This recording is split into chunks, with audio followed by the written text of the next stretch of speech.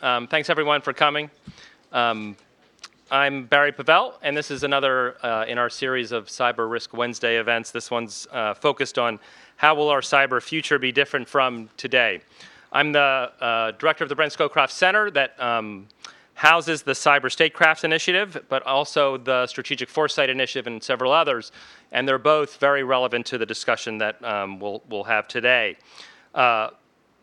This is a monthly speaker series that's designed to bring cyber experts from government and industry together with policymakers to examine topics at the core of the Cyber Statecraft Initiative mission here in the Brent Scowcroft Center. The event is also closely tied to work ongoing right now between the Cyber Initiative and the Strategic Foresight Initiative, drawing on the landmark document that we use for a lot of our work, Global Trends 2030. Matt Burrows, the director of the Strategic Foresight Initiative here, was the architect of several versions of that, and we'll certainly get into some of the pieces of that, but it's a key framework that we use for thinking about critical future trends that affect a lot of different discussions, but certainly this one about cyberspace. And that world, that document envisions a future characterized by a vast array of changes, including demographic patterns, geopolitical power shifts, and a broad set of trends that were characterized as individual empowerment. And all of these megatrends are closely linked to the emergence of a range of new technologies, from biotechnology to 3D and 4D printing, quantum computing, robotic systems, and more. Technological innovation, in particular in the field of cyberspace, has the potential to be just as game-changing and disruptive as broad systems have been in the past, economic, political, and social.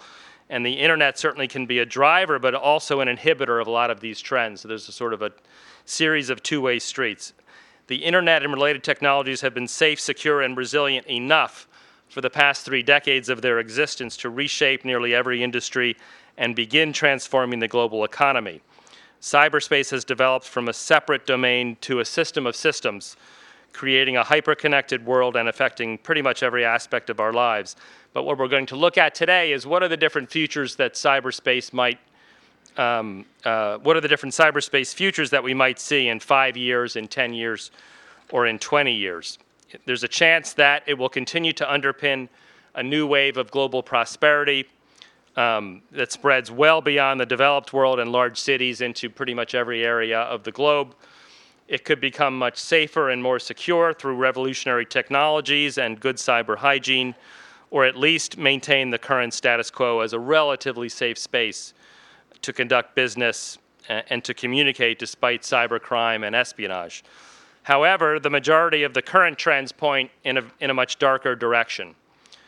Certainly, the increasingly pervasive internet might become a victim of its own success, as the growing dependence on complex IT systems overburdens users and critically exposes companies, governments, and individuals to systemic cyber risks.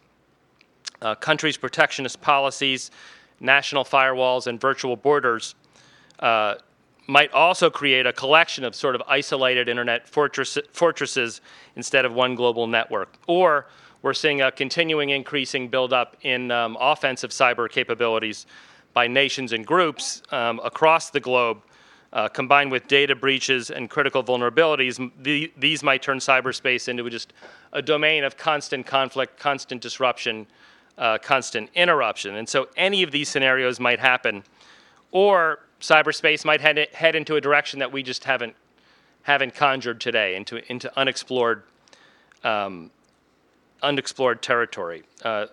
The future for cyberspace will be driven by changes in usage, available technologies, the broader trends that I mentioned, demographic, national and international security, et cetera. So by exploring different plausible cyber futures, we're trying to learn more about the risks and opportunities, as well as the catalysts that are shaping them. And so today's discussion will hopefully better prepare us, better prepare policymakers and governments for what is to come. This event in particular is part of our project with Zurich Insurance Group and the University of Denver Pardee Center for International Futures, focusing on assessing the balance between risks and opportunities in cyberspace. In the first year of this pretty big project, big in scope as well as other dimensions, we're using quantitative as well as qualitative frameworks to assess the impact of accumulating downside cyber risks on upside opportunities for economic growth. So more specifically, we are asking a couple of key broad questions, which we'll get into in some depth here. First, how would we know if accumulating downside risks of global and societal dependence ever started to outpace the upside opportunities? Or in other words, how might our cyber future look very different from today, and what game-changing discontinuities might be around the corner? In the second year, the team's going to turn from looking at cyber risks to looking at a similarly framed question on geopolitical risks and on demographic risks. So with us this afternoon to discuss the cyber risk version of that set of questions is an extremely distinguished group of experts, which I'm really looking forward to learning a lot from. I won't go into their bios in detail, but I'll give you the top-line introduction so we can get right to the good stuff. Jason Healy is currently a non-resident senior fellow, which is the first time I've ever said that. It upsets me greatly. He just started in a new position as a senior research scholar at Columbia University's School of International and Public Affairs on the 1st of this month. And he has been the director of the Cyber Statecraft Initiative here in recent years. Richard Stianon is chief research analyst for IT Harvest, the firm he founded in 2005 to cover the booming IT security industry, and is also the author of multiple books.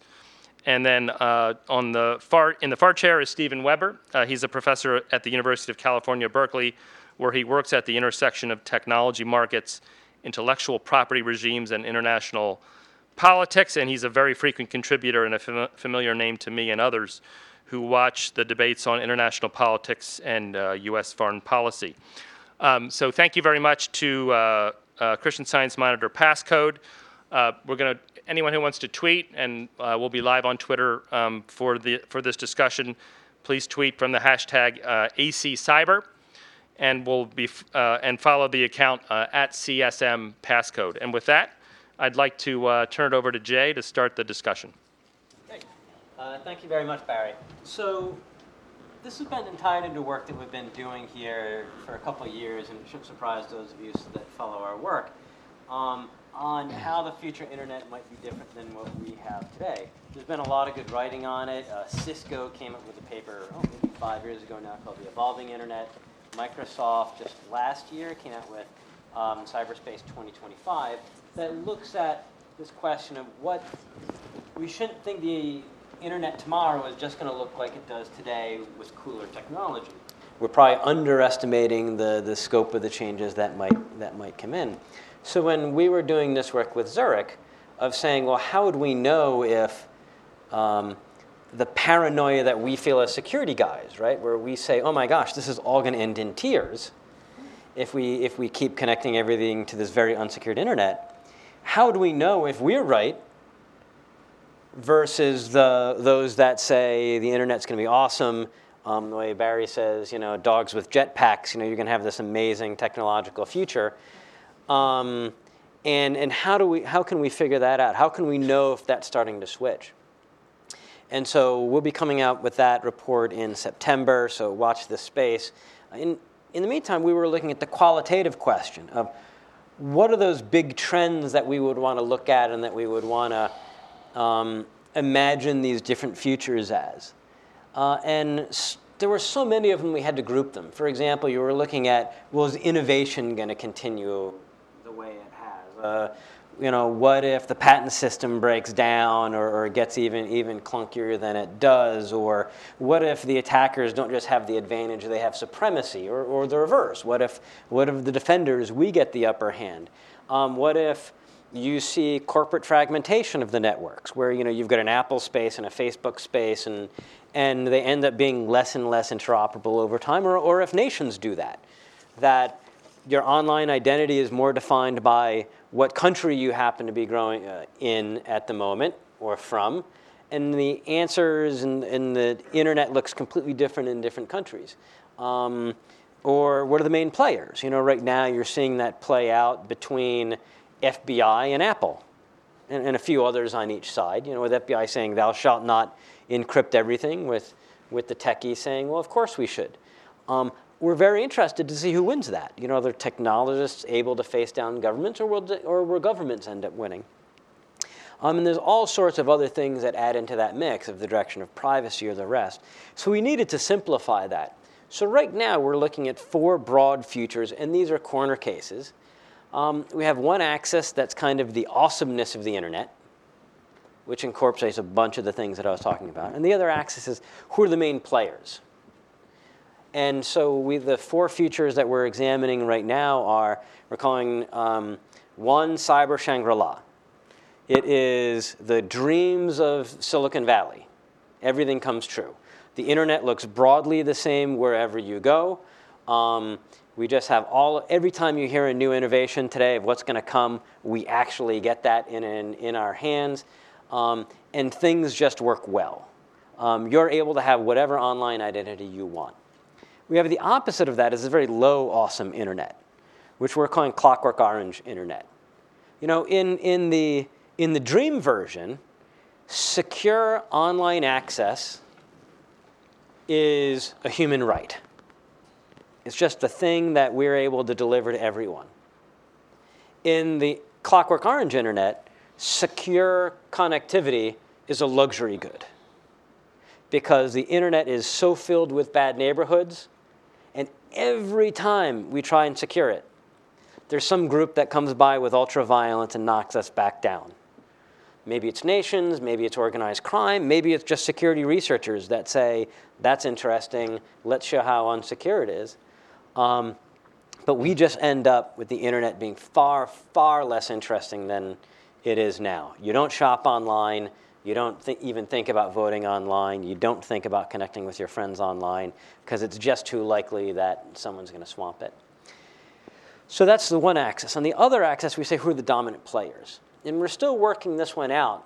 Right now, we're calling it an independent internet, or for the geeks out there, we're calling it the full Barlow, of an internet where every time the government says thou shalt, whether that's Egypt trying to take the internet down, or the FBI saying that you can't encrypt everything, we have to have a backdoor, the techies outsmart them every time. That the internet increasingly operates under its own rules without government interference, kind of like it did in the very, very, very earliest days. There are almost no boundaries. And then the opposite of that is we're calling Leviathan internet, where your internet identity, your internet experience is driven primarily by the country that you're coming in from. And that you could have separate standards, separate numbering systems per country that aren't any more interoperable. Great, thanks, Jay. And let me just ask a quick follow-up question. I mean, where do you think we are now in those futures? And what's the general? Where's the general sort of vector taking us? I think there are 2 trends that I see in that. The defenders have continued to lose to the attackers year after year. I don't even know why anyone listens to us in cybersecurity anymore. We've been losing every year. Obviously, I think we're not getting things right. So I think most of the trends are that the attackers are starting to I'm afraid the attackers are running away with the field, and that's bringing us down to a less and less awesome internet. I think if you're going to look at innovation, privacy, you might see trends going in a similar direction. And of course, we're also seeing more borders and boundaries and sovereignty imposed into internet than we had seen in previous years. Whether that's U.S. government serving paper to get information on Microsoft customers, or Microsoft data being held in Ireland, or whether that's everyone building their own cyber commands, or I think the trends are starting to push us down into that lower left of less awesome and more national. Okay. We'll pick up on a lot of your suggestions during the conversation. Richard, what are your initial thoughts? I love your 4 potential futures, I guess. Though when I think about it, I've been writing a lot lately about the mid-'90s and the internet because of the impact it had on the U.S. military and the what was then called the revolution in military affairs and the discovery of this networking thing, even though it had been a government project, but it was only after AOL came about and the internet came about that the U.S. Navy started to discover the things they could do with email as opposed to the teletype speed communication to to their carriers. And those were halcyon days. As a matter of fact, I think that was the Shangri-La days of the internet. It was a wonderful time to be in the internet. It really felt like you were on this Wild West, this frontier. And that led me to think about another frontier that existed, a century before. And that was the one written about by Professor Turner at the University of Wisconsin. So maybe, he's in my blood because I grew up in Madison, but Turner's thesis was that what made America great was having a frontier that allowed those that didn't fit into the mold, the status mold of Europe, and which of course slowly started to encroach on the eastern seaboard, allowed them to move and just leave and live free of the boundaries that they felt. And I was reading the thesis that was the first time I ever discovered that pioneers weren't the ones that moved their family to the Appalachians or just the other side of the Appalachians, built a settlement, turned it into a town, built a city. The pioneers would, as soon as a settlement came about, the pioneers would move on. And they kept moving. Some in their lifetimes would move their family 6 times to get away from civilization and whatever restrictions on their religious, economic, whatever freedom that they wanted to practice. So Turner's thesis was that ended based on data from the 1880 census. So in 1893, he wrote this thesis. So I think that we've already gone through that because the internet is, of course, so much accelerated that we could go from 1996, when John Perry Bello wrote his Declaration of Internet Independence, which kind of encapsulates this whole idea of free internet, government keep your hands off. We know what we're doing, we're technologists, and we know better than what policymakers can do for us. So leave us alone.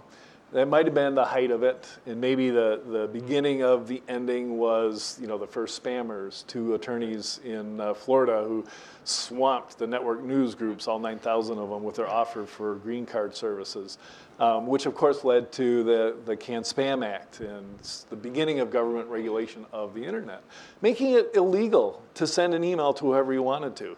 That's quite a restriction on freedom. Now, mind you, we're all happy with that. It was pretty good thing to do, stop that, but did it really work? 98% of all email traffic is either spam or malicious traffic for phishing today. The reason that we get effective email is we've deployed technological solutions. So if you ever go browse through your spam inbox on Gmail someday to see just how bad it is out there, but Gmail and their technology is protecting us all the time. So I really feel that we're heading towards a Clockwork Orange kind of thing because we are, I'm still an optimist that any individual and any organization can protect themselves. They can build walls about themselves and do data security well. There's amazing technology out there. And if you're the Lockheed Martins of the world, you can actually stop the attackers as they come in the doorway.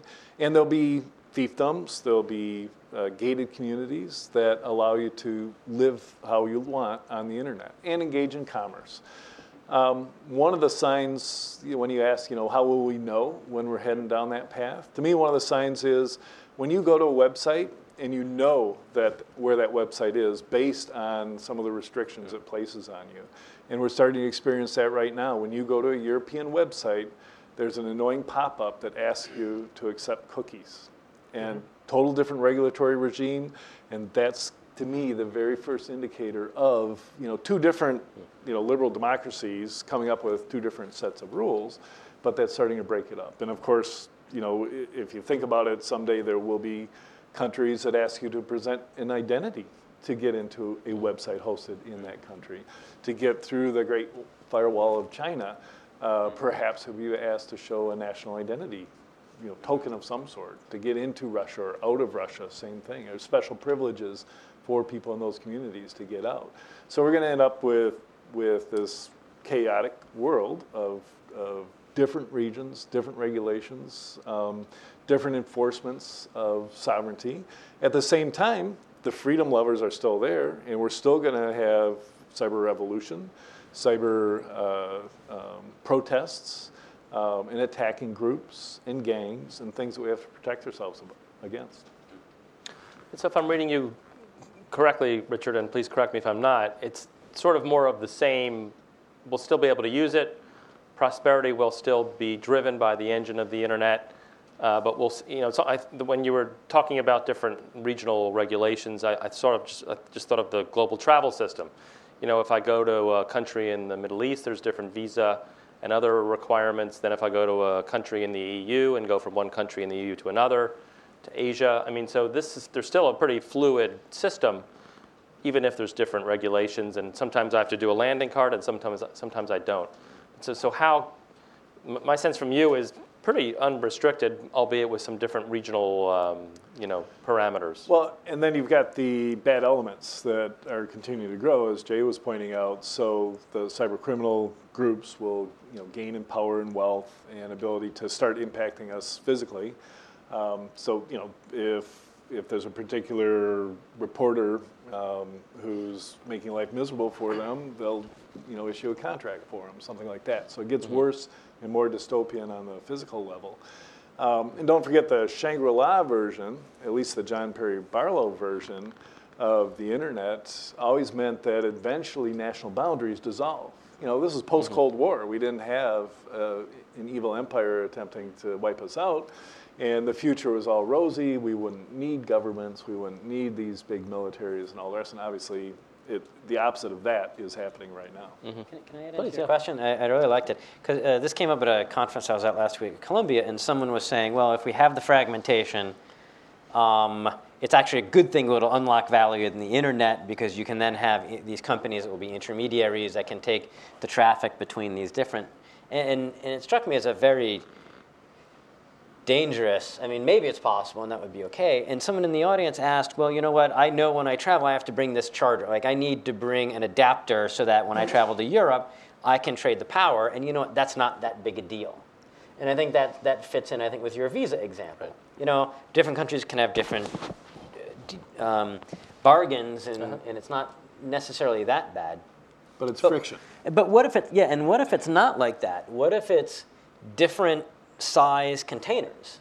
So right now we've got global container industry that the ships are taking the containers around all around the world, take it right off the ship, put it right on the truck or the train, and then it goes right on through. What if different standards in these different national internets or corporate internets get so that it's as if you had to take all the goods out of one container and then put it in another container that's useful for that country? I mean, that would just stop trade. And if you now had to do that with not just going to a website, but all data that's traveling from from the U.S. to Brazil or U.S. to EU or EU to Russia, that could really slow down every packet, which stops from being a little bit of friction to a significant barrier to cross-border trade. Let us now hear from Steve Weber. Just a couple of thoughts to follow up on this very good discussion. I want to start by commending you guys that the use of scenarios in this kind of context is a really important thing to do. I'm a big fan of that kind of thinking, and I think you've illuminated a lot of things. But it is often the case with scenario thinking that the most important insights emerge when you ask yourself, what do we assume is not going to change implicitly? Dogs with jetpacks, do they still bark? Do they still follow you when you walk down the street? Maybe they just hover above you for the walk or something like this. It's actually what doesn't change. It's sort of interesting. There's a very famous ad that goes around the community that does this kind of work, showing a Hoover vacuum in the 1950s. And all the kind of Jetson space age things this Hoover vacuum we're going to do. But if you look closely at the ad, it's still a woman pushing the vacuum. And she's still wearing what my grandmother used to call a house dress. And so what was assumed was that this technology was not going to change the actual kind of economic, social aspects of women in the workforce. Big mistake. And in fact, fundamental to the way we thought about the technology. And so I want to ask us to make certain that we don't make similar mistakes when we think about scenarios regarding the internet. So in that regard, what's assumed to be the same? Well, we're still talking about the big actors. nation states, the corporations, the big corporations we know today, and even, frankly, the criminal networks we know today, many of which are quite large, sophisticated institutions, more like Google and Facebook than they are like motorcycle gangs in Texas. That may not be quite so stable. Kind of reminds me of a time in which, well, actually, let me take the term cybersecurity, actually, and think about it in that context. If we want to sort of stretch ourselves out to, even to 2020, what is cyber and what is security? I mean, even what we know today, what's not going to be connected to the network in 5 years? Everything is connected to the network. So maybe cybersecurity isn't cybersecurity, more it's just security. Okay? And now, if we ask ourselves, what is security when everything is connected to the network? Well, thinking back to the good old days, I like to say, before the end of the Cold War, those of us who worked in the business had a very narrow definition of what security meant. It was very convenient, and it was conceptually clean, and it meant simple things like territorial autonomy and decisional autonomy for nation states. And then the Cold War ends, and suddenly the box opens up. And we start talking about things like environmental security and human security and economic security and other such things. And it was conceptually messy, but it also reflected a very profound reality in the world. That people cared enough about those other things to raise them to the same level of significance as territorial autonomy for nation states. And so I think we should be asking ourselves, in the context of the digital network that we are connected to as human beings, what kinds of issues beyond what we already know are going to rise to that level where we're going to call them security issues? And I'm going to put one on the table right now and say that the thing that is suddenly emerged on the consciousness of the media but has been brewing for some time, the employment effects of information technology on developed countries, putting at risk large numbers of jobs, including most cognitive non-routine work that many of us engage in increasingly. I kind of think that in a few years, we're going to call that a cybersecurity issue. And it's going to require a very different set of people, very different set of models, a different set of dynamics. John Perry Barlow will probably still be out there doing his thing, although it is the 50th anniversary of the Grateful Dead, so he may have given up at some point. That issues like that are going to fall under the same kind of rubric. And if we treat them in the same way and still think of them as issues that technologists are going to understand and react to appropriately, I think we're going to get caught. Second point, just briefly. It is really significant to take seriously the ideology that sits behind this thing. And I was in Palo Alto in the 1980s, so I caught the kind of the tail end of the homebrew computer club sort of thing. And I get it, and I appreciate it. It's a very different ideology than one encounters typically here in Washington, D.C. It is first and foremost libertarianism. And it's powerful. It's so powerful that it's blinding. And what's really shocking to me, actually, is to see the 21-year-olds that I occasionally encounter on a college campus, as little as possible, but it does happen, adopting in a really unthinking way this libertarian ideology, which makes no sense for the world in which they live, but in fact sort of inculcates it into their sort of consciousness directly through their use of technology, and they're sort of sucking up of the kind of the discourse that goes around the kinds of things that we talk about. That's really important because it puts a major constraint on one issue that I hope we'll talk about, and I'll finish with this point. The issue of trust. When the internet was first deployed, it was deployed in order to allow computers that were operating on different operating systems, but were run by people who knew each other to communicate. Nobody was sending emails that the receiver didn't want. The emails that you got only came from people you knew. It was a network of human trust. Well, that architecture then expanded, as we know, to the entire world. Now we have to be able to receive emails from people we don't trust. And that's sort of the fundamental economic or socioeconomic problem that this network confronts.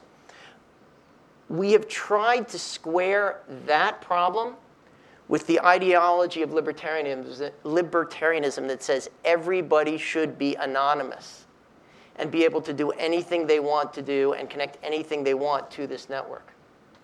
Now, in my world, I see an enormous tension between those two things.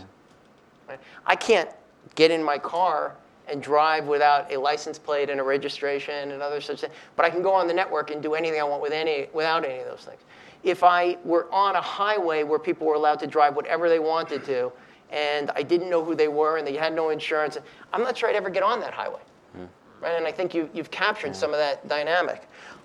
I think one of the most important things that we need to be able to do in confronting scenarios like yours, Jay, is to ask ourselves, what are the really important choices that we're just not facing right now? And for me, one of those really important and very sensitive choices that I really wish I didn't have to face is the question of whether or not we're going to permit ourselves and others to continue to engage in the activities that we engage in on the network without identifying ourselves. Is there a solution where you can find trust in that world? I don't know of one. I'll stop with that. Yeah. Excellent. Raised lots of questions in my head, but Jay was just itching to. Yeah, and I love that. And what talk. choices aren't we facing? I really love that as a question, and I think that's the kind of thing that we can cover in the strategy series. You know, here from my perch in DC, it's, well, what if we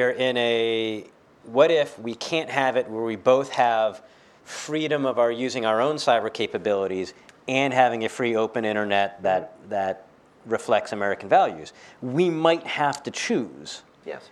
And if we wanted to survive. And I really like, for so long we came into this libertarian technological determinism. If you're going to use this technology, then of course it forces you down freer speech and all sort, and more freedom because we're taking these frontier values and we're just piring them into technology. And we've clearly seen it doesn't have to work that way. Putin and plenty of others have been able to take these technologies built in these libertarian values and use them for dictatorial purposes. And the one they'll ask of what gets snuck in under cybersecurity, I think a place that you can see this in the totally opposite direction when you brought up is AI, right? Yeah. Paper I wrote 15 years ago in Masters was what happens when we get to the future and we have AI and what we then decide to do with it. I never published that because it was too crackpot. And now it's come in the kind of mainstream of, well, maybe in cybersecurity we have to think of what we're going to do to unplug the machine that gets too smart. We're certainly seeing developments as the next level of tools required to counter targeted attacks involve something that is quite often termed, big data and analytics, which is, setting the stage eventually for AI to be applied. So you give it enough data, give it enough processing power, then the computer is making decisions about what's good and what's bad behavior on the network.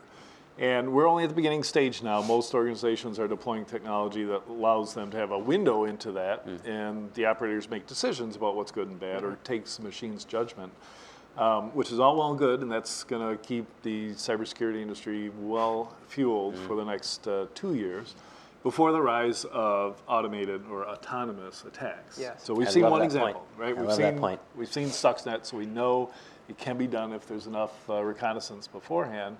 But at some point, we're going to have to block things as they're happening, and we'll have seconds to respond. And I love this last point, because, for example, DoD is really, really proud right now because they've got their cyber mission force, right? We're going to have 6,300, whatever, people that are there. They're going to be doing these missions. It's going to take us a couple of years.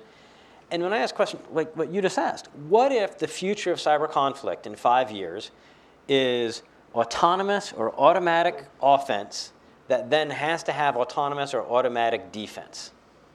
All of a sudden, we're going to have 6,300 people that don't have a lot to do. And when you ask, I don't get a lot of thinking about these different futures and how they might affect the decisions that we're making today. At the same point, Jay, just to bring it back to the very human element that we engage in on a day-to-day basis, Stuxnet got in through a thumb drive. Some person took a thumb drive and plugged it into their USB port. Right? It's a very famous tale that goes around, and so far as I know, it's actually accurate, that at a RSA security conference in 2013, just some researchers threw around a bunch of thumb drives in the parking lot to see if anybody would pick them up and throw them in, and about 41% of those thumb drives got plugged in at a security conference. And the number RSA. went up. They did it again. They did it again. They put official logos on those thumb drives, and the number went up to like 70%. So we have this sort of like super high-tech attack approach. And we also have the really, really low-tech, taking advantage of human beings, which are ultimately, as we all know, it sounds trite to say it, the weakest link in the network. I live on a campus that doesn't even have two-factor authentication. I haven't changed my password in 22 years. Nobody has asked me to change my password in 22 years. You already know what it is. It's the name of my cat followed by 1. Okay, perfect. Which is everybody's password, right? But nobody's asked me to change it in 21 years. Well, universities are, the cybersecurity ghetto of the world. Right, and we know what happened 2 days ago.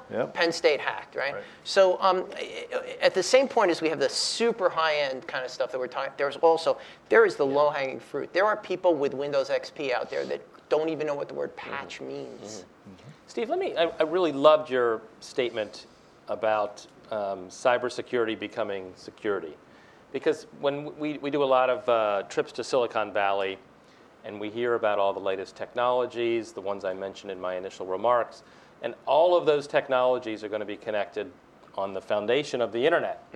And the image it evoked in my mind was, and I want to ask all of the speakers here about that, was just maybe the word that comes to my mind is stability. I mean, our entire sort of, the workings of our entire society and our own personal lives, our own personal bio data and health data, our interaction with robots who help elderly, everything we do increasingly will be sort of tethered to a very unreliable domain. And so to me, it creates this image of instability in our lives.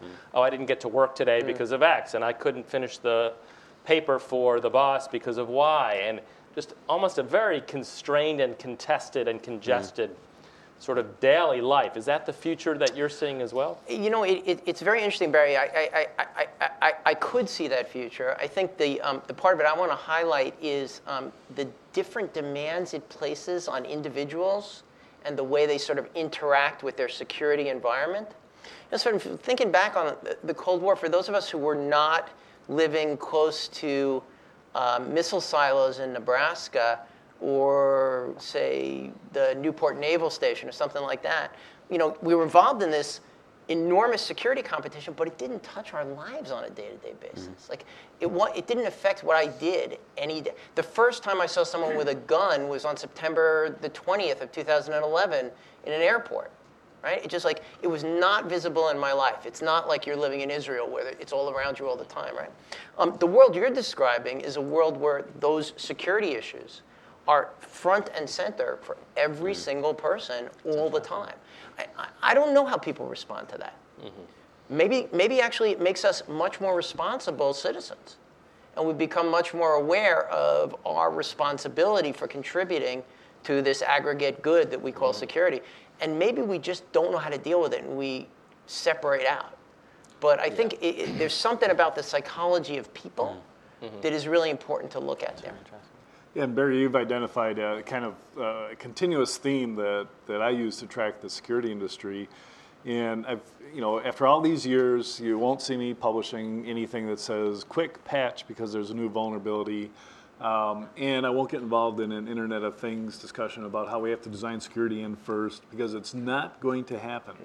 You can't ask somebody to develop a new thermostat and tell them to design security in with strong two-factor authentication, encrypted core, hardware security modules. They're not going to do that. They're going to just launch something that has the features that they think the market will buy. They'll sell it. There'll be a million of them. Some hacker will figure out how to infect them all and bring it all down. Hopefully by that time, whoever created whatever this Internet of Things is, hopefully they've got the resources to fix it and get back that resiliency. And that's kind of the hope. as we go forward, as we become more dependent on everything connected to the internet, critical infrastructure, traffic lights, train systems, that the early disasters are small enough that we can pick ourselves up and move on and start incorporating security. A hacker claims, or the FBI claims that a hacker claims that he can hack an airplane. Just thinking of that. There should be quite a lot of activity going on in airplane manufacturers today to demonstrate, one, that couldn't happen, but two, look more closely at connections between in-flight entertainment systems and control systems on airplanes. This, to me, just picking up on this theme and taking it a little further, and then I want to go back to a root issue, and then I really would like to open this up to a conversation with everybody in the room. I mean, taking this a little further, though, I can't imagine, the trend seems unstoppable, as you were suggesting with the thermostat.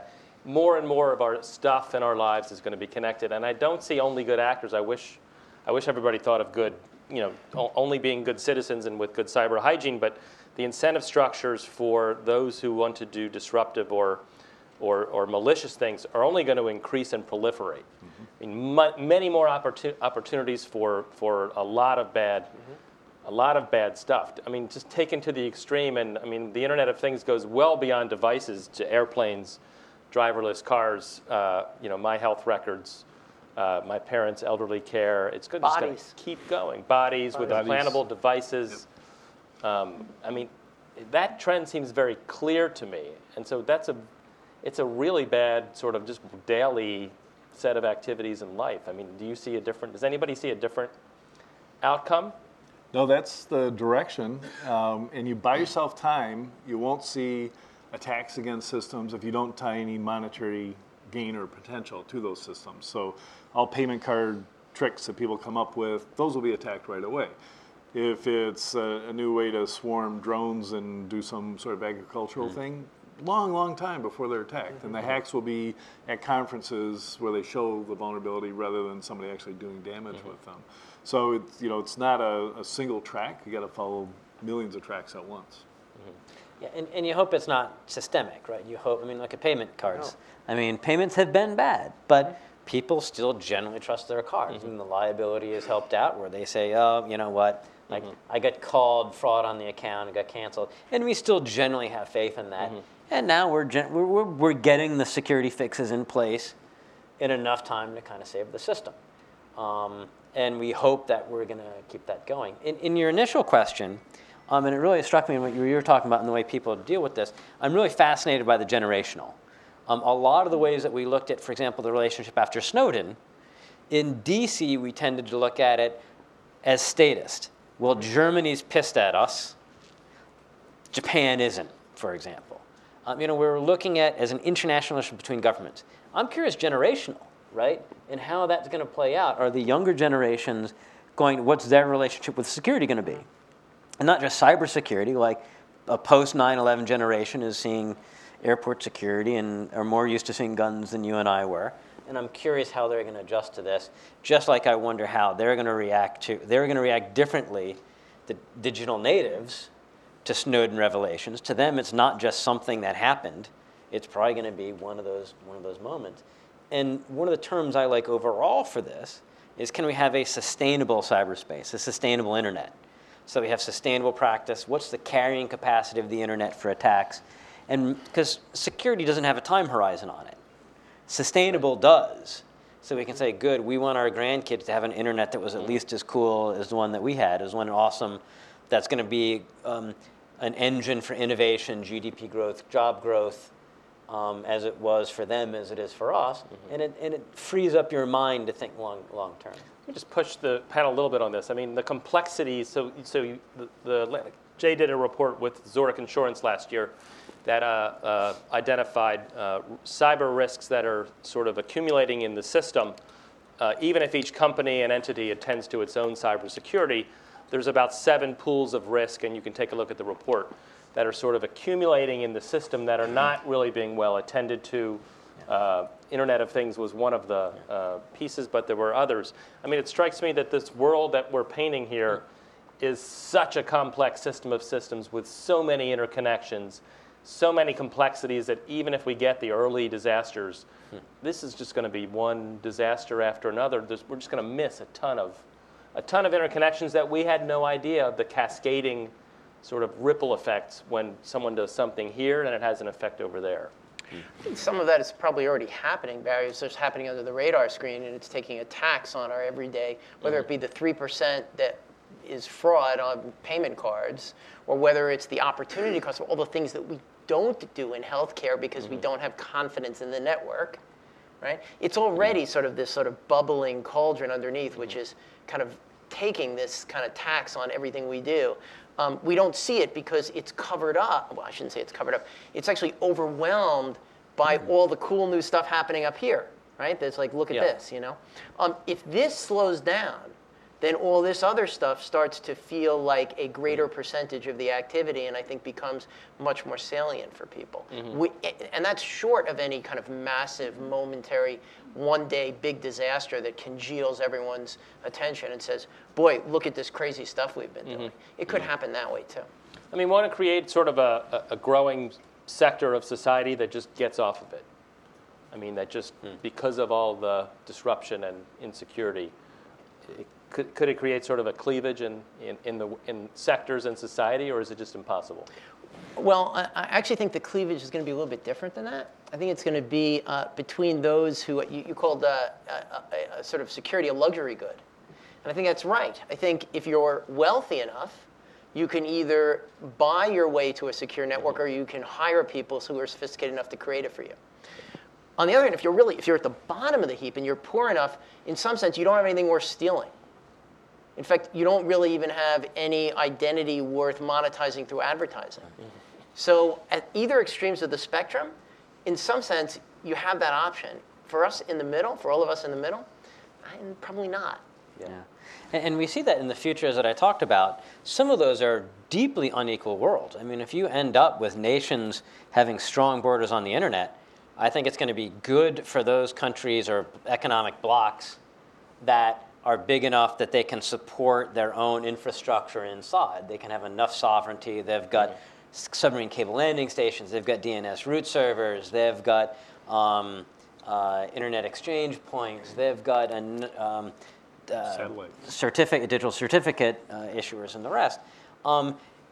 So you're going to be fine if you're them. You're going to be fine if you're Brazil. You're going to be fine if the United States or tied to one of those blocks. And if you're Ecuador, all of a sudden these borders come up and you just don't have the money. You don't have some things like submarine cable landing stations and the rest. And then you show up as, waving an Ecuadorian passport online, and you're just going to get ignored because you don't have the kind of sovereignty that those that are rich enough, large enough to be able to support. I think it's really bad for the low income and low medium income countries. Let me ask the root question, but in the meantime, if anyone has any questions, please raise your hand and I'll start picking on people in order. A key theme, I think, that's underlying a lot of this discussion so far is an internet where offense is stronger than defense. So that strikes me as really, really important, even if it's for elite networks to get defense better than offense. Do any of you see any way, if we're going to have the Shangri-La, that future that Jay is trying hard to achieve for all of us, do any of you see any way, policy, other than the obvious, to get defense better than offense? Do we start a new internet from scratch? Yeah. What do we do? I have difficulty with that question because I see organizations implementing good security every day, and it's amazing, and it's way far ahead of what most organizations do. But in this this industry, the cybersecurity industry has only existed for 20 years. There's always leaders and laggards, and the laggards actually have a short-term benefit. They don't spend any money on security until they're whacked, and then they've got to spend a lot of money on it. But the leaders are spending all that money all the time, and they don't experience that devastating breach, the loss of faith in their brand, et cetera. So I have trouble, envisioning a need for another internet. To answer your question, Steve, about what won't change by 2020, which is only 5 years away, I think we'll still have TCP/IP. We'll still have IPv4. IPv6 will still be a pipe dream. And I think we'll have, the basic routing infrastructure that we have today. And DNS is one thing that maybe we'll figure out better way to do things, because that just layers on top of everything else. Yeah. So we just change it and get it done. That's really interesting. And it's interesting. You can imagine a disruptive technology, like a single disruptive technology that really helps the defense. We just invent something, and oh my gosh, we are just way better. But unfortunately, I think it's more likely that a disruptive technology is going to help the offense. But you can imagine I love process innovation. I mean, for defenders, intelligence-driven operations of saying our defense is going to be run by intelligence, who's trying to get us, presumption of breach, kill chain. Those aren't technological innovations. Those are process innovations. Creating a CISO position, creating a CERT. Those are all process and organizational innovations since 1988, 1989, that have really made big differences. As big a difference, if not more, as the technological innovations of IDEA, intrusion detection systems, firewalls, antivirus, and the rest. So I'm interested, can we continue this onwards?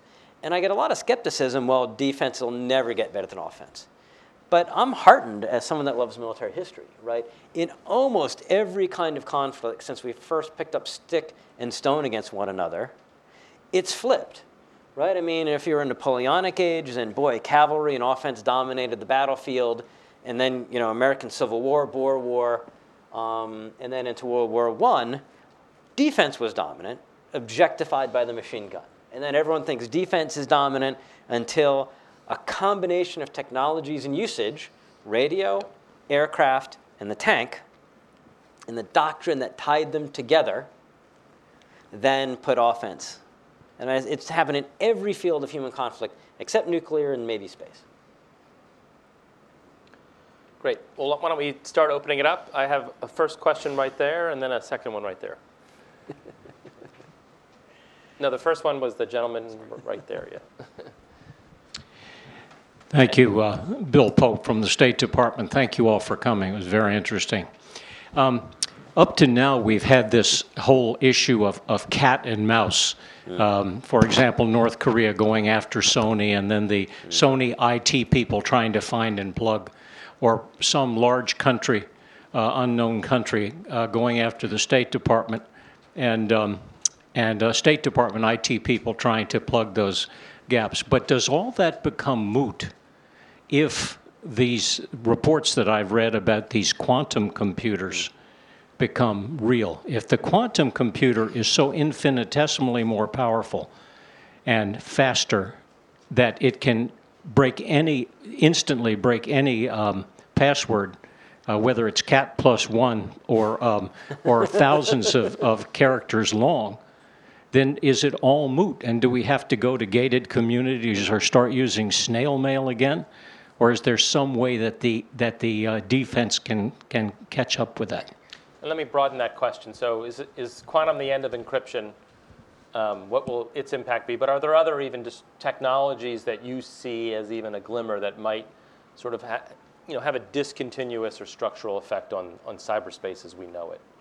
Well, quantum is certainly the bugaboo that's often raised to challenge cryptography. But if I had to add to my list of things that will stay the same in 2020, that is, a quantum won't exist yet in any meaningful way, other than the same place that breadboard computers were in the 60s when I was growing up.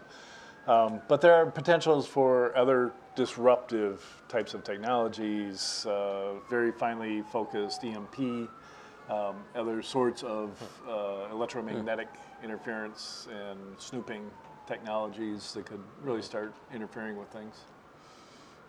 Interesting. Yes, the lady right there. Hello, Sharon Bovat, Voice of a Moderate. I have a quick question about the intelligence agencies and hacking. We have 17 intelligence agencies, and the Army, and a lot of them are employing hackers. Now, I've talked to some world-class hackers, and the frustration is that you can have friendly fire. We can have incidents from having so many hackers. And I would talk to somebody, and they believe in the intelligence community that 5 agencies having hackers is enough. But how do you choose which 5? Pull names out of hats? How do you do that? But So that is my first question, is how do we regulate this hacking? Because they've decided to treat cyber issues individually and not create like a cyber agency. And then the other thing is that with China and the routers, with them implanting something and having to clean that up, what is the issue, and has there been any punishment for China for doing this? Thank you. So first question, how do we deconflict interagency, it sounds like, on certain activities? Yeah, I actually feel pretty good on the U.S. side. This is one reason why we think the Chinese are so aggressive, because you'll have 6, 7 different Chinese groups operating without coordination inside the same U.S. or other companies. And that's why it's one of the reasons it's perceived as so aggressive to us and to others. On the U.S. side, you generally don't see that anymore. NSPD 38 came out 2003, first started laying out this coordination mechanism to make sure that that wouldn't happen, or at least not as much. That's been updated since, and you've got Cyber Command and others are really trying to focus on the military command and control on this. You've had good coordination or significant coordination between NSA and CIA, which are the main ones, and you're not seeing the military going out and doing a lot of attacks. I mean, for any kind of significant attack, it's the president that has to say, yes, you go do this for a big attack, or the president that has to sign off on a finding if it's a covert action. So there's enough breaks in the system, enough coordination in the system, that out of the many reasons that I can worry about it, I'm much less worried about that part. And then I'll defer on the China to. The China thing is fascinating, especially the timing. So here you had China using essentially a kind of reflection DDoS attack against nation-state critical infrastructure. Our repository of open source and commercial source code developers was pretty much fighting a constant battle over a weekend, starting on a Friday all the way through into the next week. On the Monday of that next week, the president gets together with Justice, Treasury, and the State Department and announces that there will be sanctions against nation states that engage in that type of activity. And as you pointed out, the reaction so far has been zero. Nothing that we publicly know. Right. Well, again, it points to the immaturity of the discourse, which I think needs to be addressed. I mean, the attack on Sony is troubling. It's first referred to by the president as cyber vandalism. A few days later, it becomes, for some reason that I don't have insight into, a issue of core national security interest. The attack on GitHub barely makes it to the New York Times, right? But in some sense, it's a much more fundamental risk, and represented a really different kind of approach and a different kind of attack. That's the stuff we actually really need to be paying attention to. And I don't think actually the technology community and people like us have done a very good job of communicating to everybody else why that attack on GitHub really, really matters. Yeah, that's a good point. Really ranked it up. And if I can just go back, and if you think 5 is a lot or however many, you ain't seen nothing yet, because this is one of the few places where additional budget is going into. Everybody is going to be getting into this. Every state guard, every state Air National Guard. I mean, everybody that can is going to be continuing to set up their own cyber operations because they know they can get money. It's frankly going to be fun to watch, as is the law enforcement started to get involved in tracking Tor exit nodes, putting up their own Tor exit nodes, engaging in internet relay chat with the anonymous and LulzSec guys. And it was my perception after a while that 80% of Tor exit nodes belong to some law enforcement or national agency, and 80% of the participants of these chat rooms are all FBI agents. They're all talking to each other. It's the waste on the defensive side, because everyone says we got to set up a lab and let's look at this malware, when there's already tons of private sector folks that are doing that. I mean, the amount wasted on the government side on defense is, I think, more significant than on offense. And also, just as a follow-on, aren't there a lot of private sector actors that are developing similar capabilities to do automated tools? There are bots in every one of those discussion groups, sucking everything out. All right, so it is the Wild West. Yep. Harlan Ullman, over here. This is a great, stimulating panel. Thank you guys very much. I would like to ask you to stretch your minds and come up with some disruptive events that could be transformative. And if you want to get to the world of fiction, that's fine. I'll give you a couple of examples. Supposing Moore's law no longer obtains. Supposing we have the equivalent of what happened 30 years ago with Tylenol being poisoned, and now you got to be a Hercules to open up candy bars. And of course, September 11th has changed the entire security aspect of what we do. Could you speculate what might be these wild cards, really disruptive, that would change dramatically the whole notion of cyber in the future?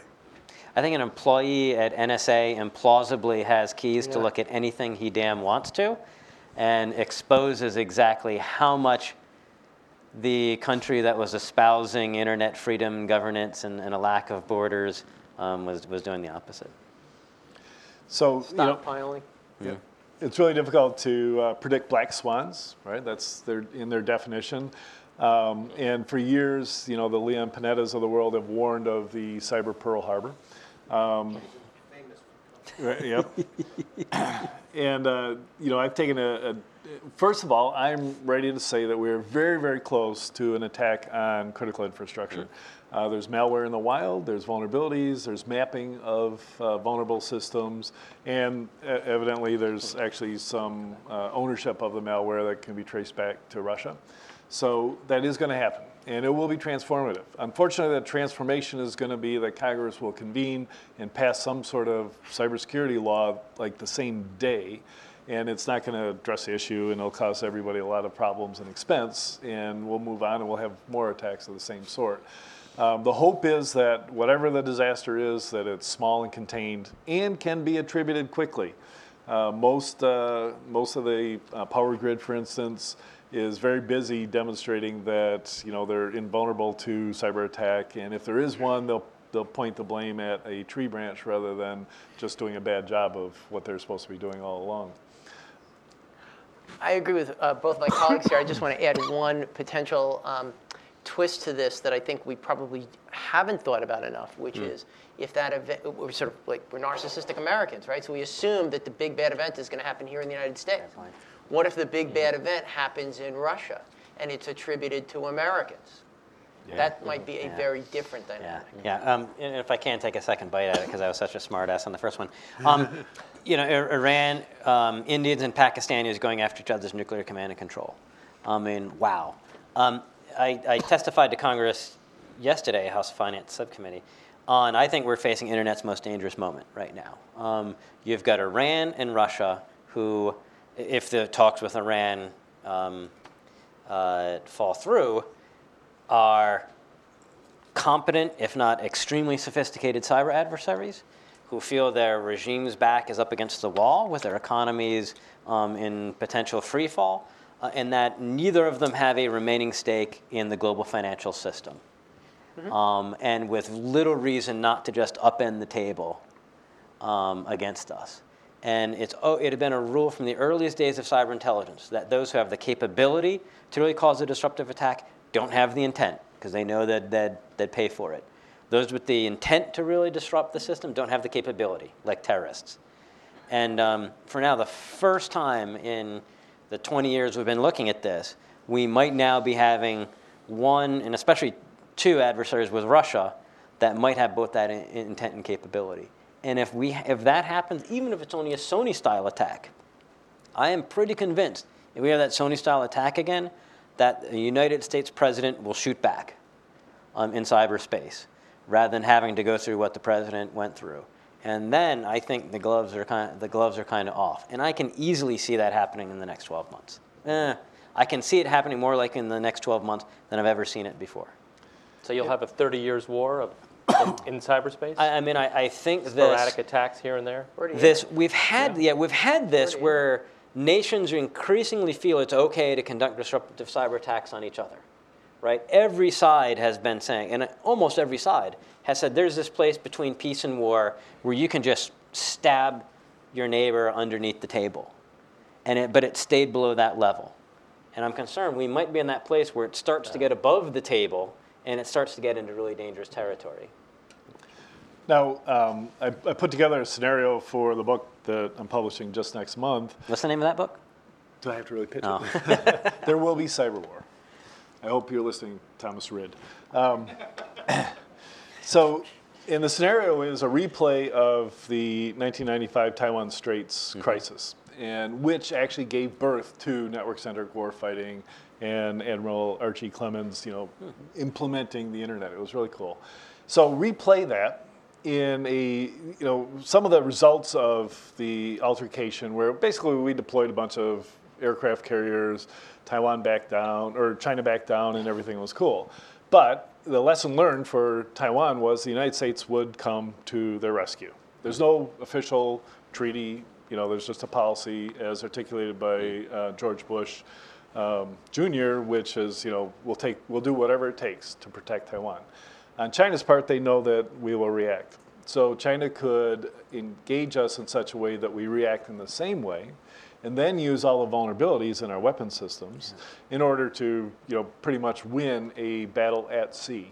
And I'm terming that a cyber Pearl Harbor. We had Matt Burrows here in the third row with a question.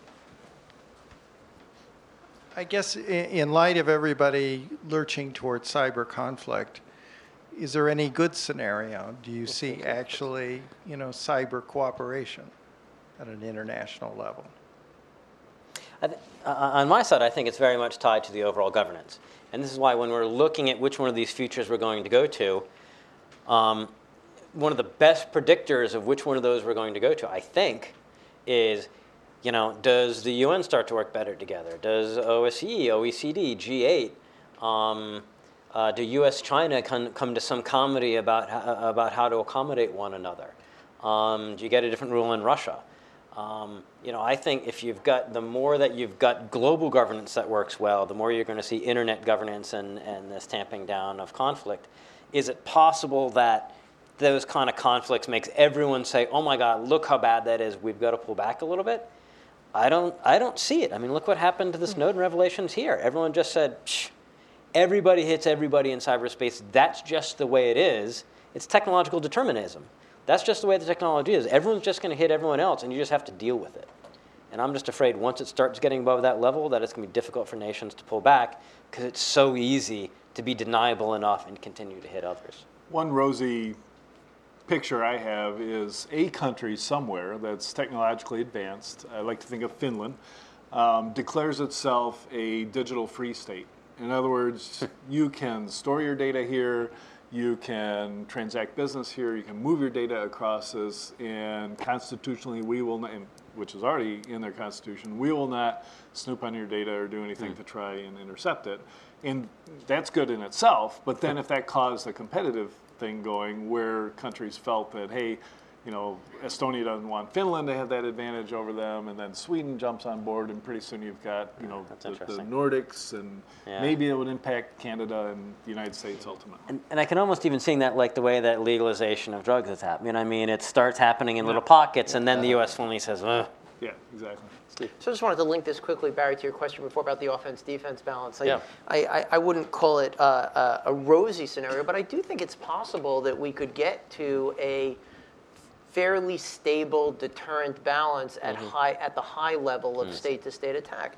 I do think that as more very large Chinese commercial firms come into the market and represent a set of interests that are different than the pure kind of People's Republic of China state interests, you can imagine a stable offense deterrent balance which might go on for some time. It wouldn't feel great. It wouldn't feel safe. Might be like sort of the 1950s, but in terms of the nuclear balance. But it might be good enough to manage the high level stuff, and there'd be low level crime going on underneath. Remember how we thought the Arab Spring was, this democratic revolution brought about by the internet. Didn't work out that way, but at the time it seemed like a good idea. Not yet. They need a few more decades. Yes, we have the question in the back. I think next. Hi, I'm Lauri Tankler with the Estonian Public Broadcasting. So my question is back to the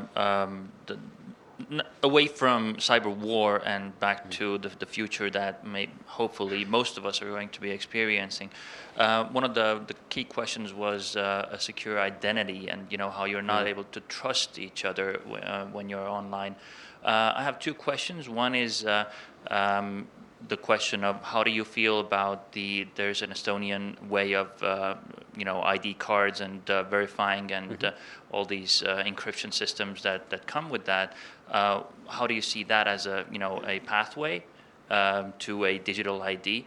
And the other thing is how important in comparison to identifying yourself in real life compared to identifying yourself online is. So for example, right now you could also pull on a mask and go rob a bank and give a fake ID at a nightclub and get alcohol, and so both of those things are illegal. So should probably be faking your ID to do things online as well. So two things: one about the system, and the other about the notion of presenting your ID at all. So I'll speak to that briefly. I think that in many respects, we're already past the point where the anonymity that we believe we maintain is actually real. It may be real vis-a-vis our friends. It may even be real vis-a-vis certain agencies of governments, but it ain't real vis-a-vis BlueKai and other data aggregators. So if you engage in advertisable behavior on the internet, you are already known, right? So in some sense, for the private sector, that anonymity is gone. I think if people actually come to understand that, and are able to have a sort of honest conversation about where the real risks lie. I mean, maybe I shouldn't sort of demonstrate my political, but I'm not worried about soldiers from the NSA knocking down my door in the middle of the night. I'm very worried about what private sector corporations buying that advertising data are going to be able to do with it over time. I think that it may seem that the barrier or the threshold to some kind of digital identity doesn't feel quite so heavy anymore vis-a-vis the real benefits and risks that come with that kind of verified capacity. That's a big change from today. I recognize that. I know there's a need for the types of identity that Estonia is now graciously offering to the world with the e-residency, which I plan on applying for. So once I check with an attorney, make sure that doesn't hurt my citizenship with the U.S. But then if I wanted to open a branch office in Estonia, I've got the e-residency. It's digitally signed and it's very easy to do online, and I can just show up and have a business and do business in Estonia. So I'm constantly watching whatever Estonia does. And I also, like the idea of having multiple identities. So your identity on Reddit or Hacker News is pseudo-anonymous. Pretty, after you post about 50 things, people know who you are because it's easy to figure out. But in the meantime, you're not allowed to, the norm inside the community is not to expose somebody's true identity. And I'm comfortable with that. I know my kids are certainly comfortable with it. Great. Yes, in the back there. Hi, Jonathan Lichman from the Providence Group. I want to ask a point that a number of you had raised with regard to people being the biggest vulnerability, right? 80%, I've seen the figure of threats, of hacks are as a result of people being involved. And so in previous conflicts, whether it's the beginning of the Cold War, or whether it's a behavioral change issue like public health, there's been a great amount of resources and effort into public information campaigns, use of the ad council and something like that, but that's been largely dismissed on this area in which the citizenry doesn't seem to be really engaged. It seems to be a very elite debate in which everybody else is actually a participant in what the threat is. And I was wondering if you would comment on that. So for those who couldn't hear the question, why isn't the citizenry more engaged public information campaign on dealing with some of the challenges that we've discussed today? I think one of the issues is, to have a click it or ticket kind of campaign is that, there's too much noise from the advertisers who want you to buy a product or use a service.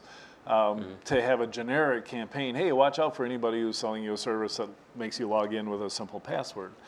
So that you just couldn't spend enough money in order to create the pushback against those campaigns. So, and the answer when people say, hey, it's the issue, the people in the organization that are primary vulnerability, I'm a strong proponent of, if you ever find a situation where it is the human problem, fix it with technology. So if people are using easy passwords, don't allow them to use easy passwords. Give them a one-time password token. If people are browsing to pornography sites at work, block their access to pornography sites. It's just, or fire them. We can do it. Or fire them. I guess that's it. And if I can invoke St. Gear, one of Dan's big points is the enemy of security isn't insecurity. The enemy of security is convenience. And that's going to kill us at the end of the day. Right. And I've written off half of education. I don't think it scales. I think you can continue to click on people. I mean, every time I hear someone say, well, teach people not to open links in an email or not to open attachments. Of course people are going to open links in attachment, right? I mean, to me, it's pointless education. Ask DHS how they can measure the success of stop, think, connect. Yep. We've got no way to measure it. We're really intrigued by it, though. And then I agree with Richard, and we need technology that you don't need to think through the security as much, is in the digital natives and the generation. I mean, when I say what Estonia does, I mean, teach youngest kids in elementary school coding. Yeah. Start doing things that are going to scale in ways that are more likely to be effective, so that it comes out the other side. Yes, right here in the second row. Tim Edgar from Brown University. Yay. Tim Edgar from Brown University. I guess the convenience point, I think, is key. And I guess the question is to you, in terms of predicting future trends, to think about this in a very deep way. And that is that some writers like Jonathan Zittrain have pointed out that the Internet became the Internet because of the network effect plus procrastination. You have this powerful effect that we're just trying to solve a particular problem, and then we're going to get it out there as quickly as possible. If you add security to that level of problems, it's not that people are dumb or won't use it or whatever. It's just that it won't spread with the same degree of speed. It just won't. And so therefore, that has this powerful effect that has nothing to do with any individual choice that any of us make. It's just the way the kind of the system works. And so I guess my question is, can you just sort of lament that and say, okay, that means that we're stuck with insecurity and there's nothing we can do about it? Or is there a way to change that calculus in some fashion? And if so, what is it? It is changing. When Twitter launched, and even when I got on in 2008, there was no verification email. There was no two-factor, and it's very easy to guess. As a matter of fact, you didn't get locked out if you tried too many times a password, so people are cracking passwords all the time. If you launch any social media site today with that level of insecurity, there'd be so much criticism that they would also have that friction on adoption. So I think, we're taking baby steps. They're not going to add, maybe they won't launch, they will launch with SSL today. It's become the thing. So that's a huge step, thank you very much, Edward Snowden, that we're getting beyond. And we're still on the level of largely personal or local tragedies, right? Like identity theft or like someone taking over your Twitter account. It sucks. And it happens, but it happens at an acceptable rate that the system can deal with. And it reminds me of Harlan's questions. We've had, in the book I did 2 years ago, we had 8 major wake-up calls. And if you've had 8 wake-up calls, they're not wake-up calls. It's hitting the snooze bar, right? Because things haven't significantly changed that much. And so it'll be interesting if we have those things that carry it from being a local or personal tragedy into something that's more immediate across a wider range. Question right over here. Hi, I'm Ryan Wilbrand from the U.S. Senate. I just wanted to go back real quick to the comment that Congress might be able to pass a bill in a day. If you actually could recommend legislative measures that could be passed, which would have the largest impact on shaping the Internet of tomorrow and advancing U.S. cybersecurity, what would you recommend? I'd pass the breach disclosure law that was first introduced in 2005. Yep. It's the only law in cyberspace that's ever had any positive impact. I agree with that. And I push for it. Go ahead. I would agree with that. I think that if there is layered on top of that a way to finally deal with the information sharing issue honestly, which is not just among companies but between the government and companies, in a way that would be workable for the agencies inside the U.S. government that have knowledge that they would be able to share but wouldn't want to go beyond the CISOs of the companies that they need to talk to, that would be a good thing too. I think that I'm not for information sharing that's legislated in any way. I don't see any need for any of the legislation that's been tabled so far. So just as opposed to that, for some reason, all of a sudden we dropped breach disclosure laws and went into this, hey, quick, let's make it legal to do what the NSA wants to do. That's wasted effort, and the populace sees right through what's going on. Information sharing, if it's truly about cybersecurity, happens every day with anyone who uses McAfee, Symantec, Cisco. Every single product takes all the information it learns from every customer, pulls it into a huge data set in the cloud, analyzes it, and pushes out solutions to every customer. Information sharing is already well established technologically, and having groups get together, SOWs, in order to do one-on-one information sharing, you get a group over 10 people, there's going to be a foreign agent if you're inside the Beltway amongst that group. So that means about 10 of you are, by the way. And I agree with that. I generally don't follow legislation because I want to get defense has to get better than offense, and I just haven't seen legislation that really is going to do that. However, let me. The data breach is one exception, and I love the kind of regulation that data breach notification is. Data breach notification is if you know that you've been hacked and they've taken personal information, you have to tell that person. Californians started 2003. I want to say, yeah. And it really did change behavior. It's regulating for transparency rather than security. Yes. I love that. SEC guidance should be made mandatory. Because right now, if a company isn't taking computer security seriously, if they're taking needless risks, what does the government care? All right, if they're critical infrastructure, I get it. But we've got too much of DHS saying, we're going to go and we're going to talk to CISOs and boards. I love the spirit, but that's not the way American capitalism works. If a company is taking cyber risks, needless cyber risks, it's the shareholders that lose at the end of the day. Just like if that company was taking any other kind of needless risk, it's the shareholders that are gonna suffer. The shareholders are represented by the board.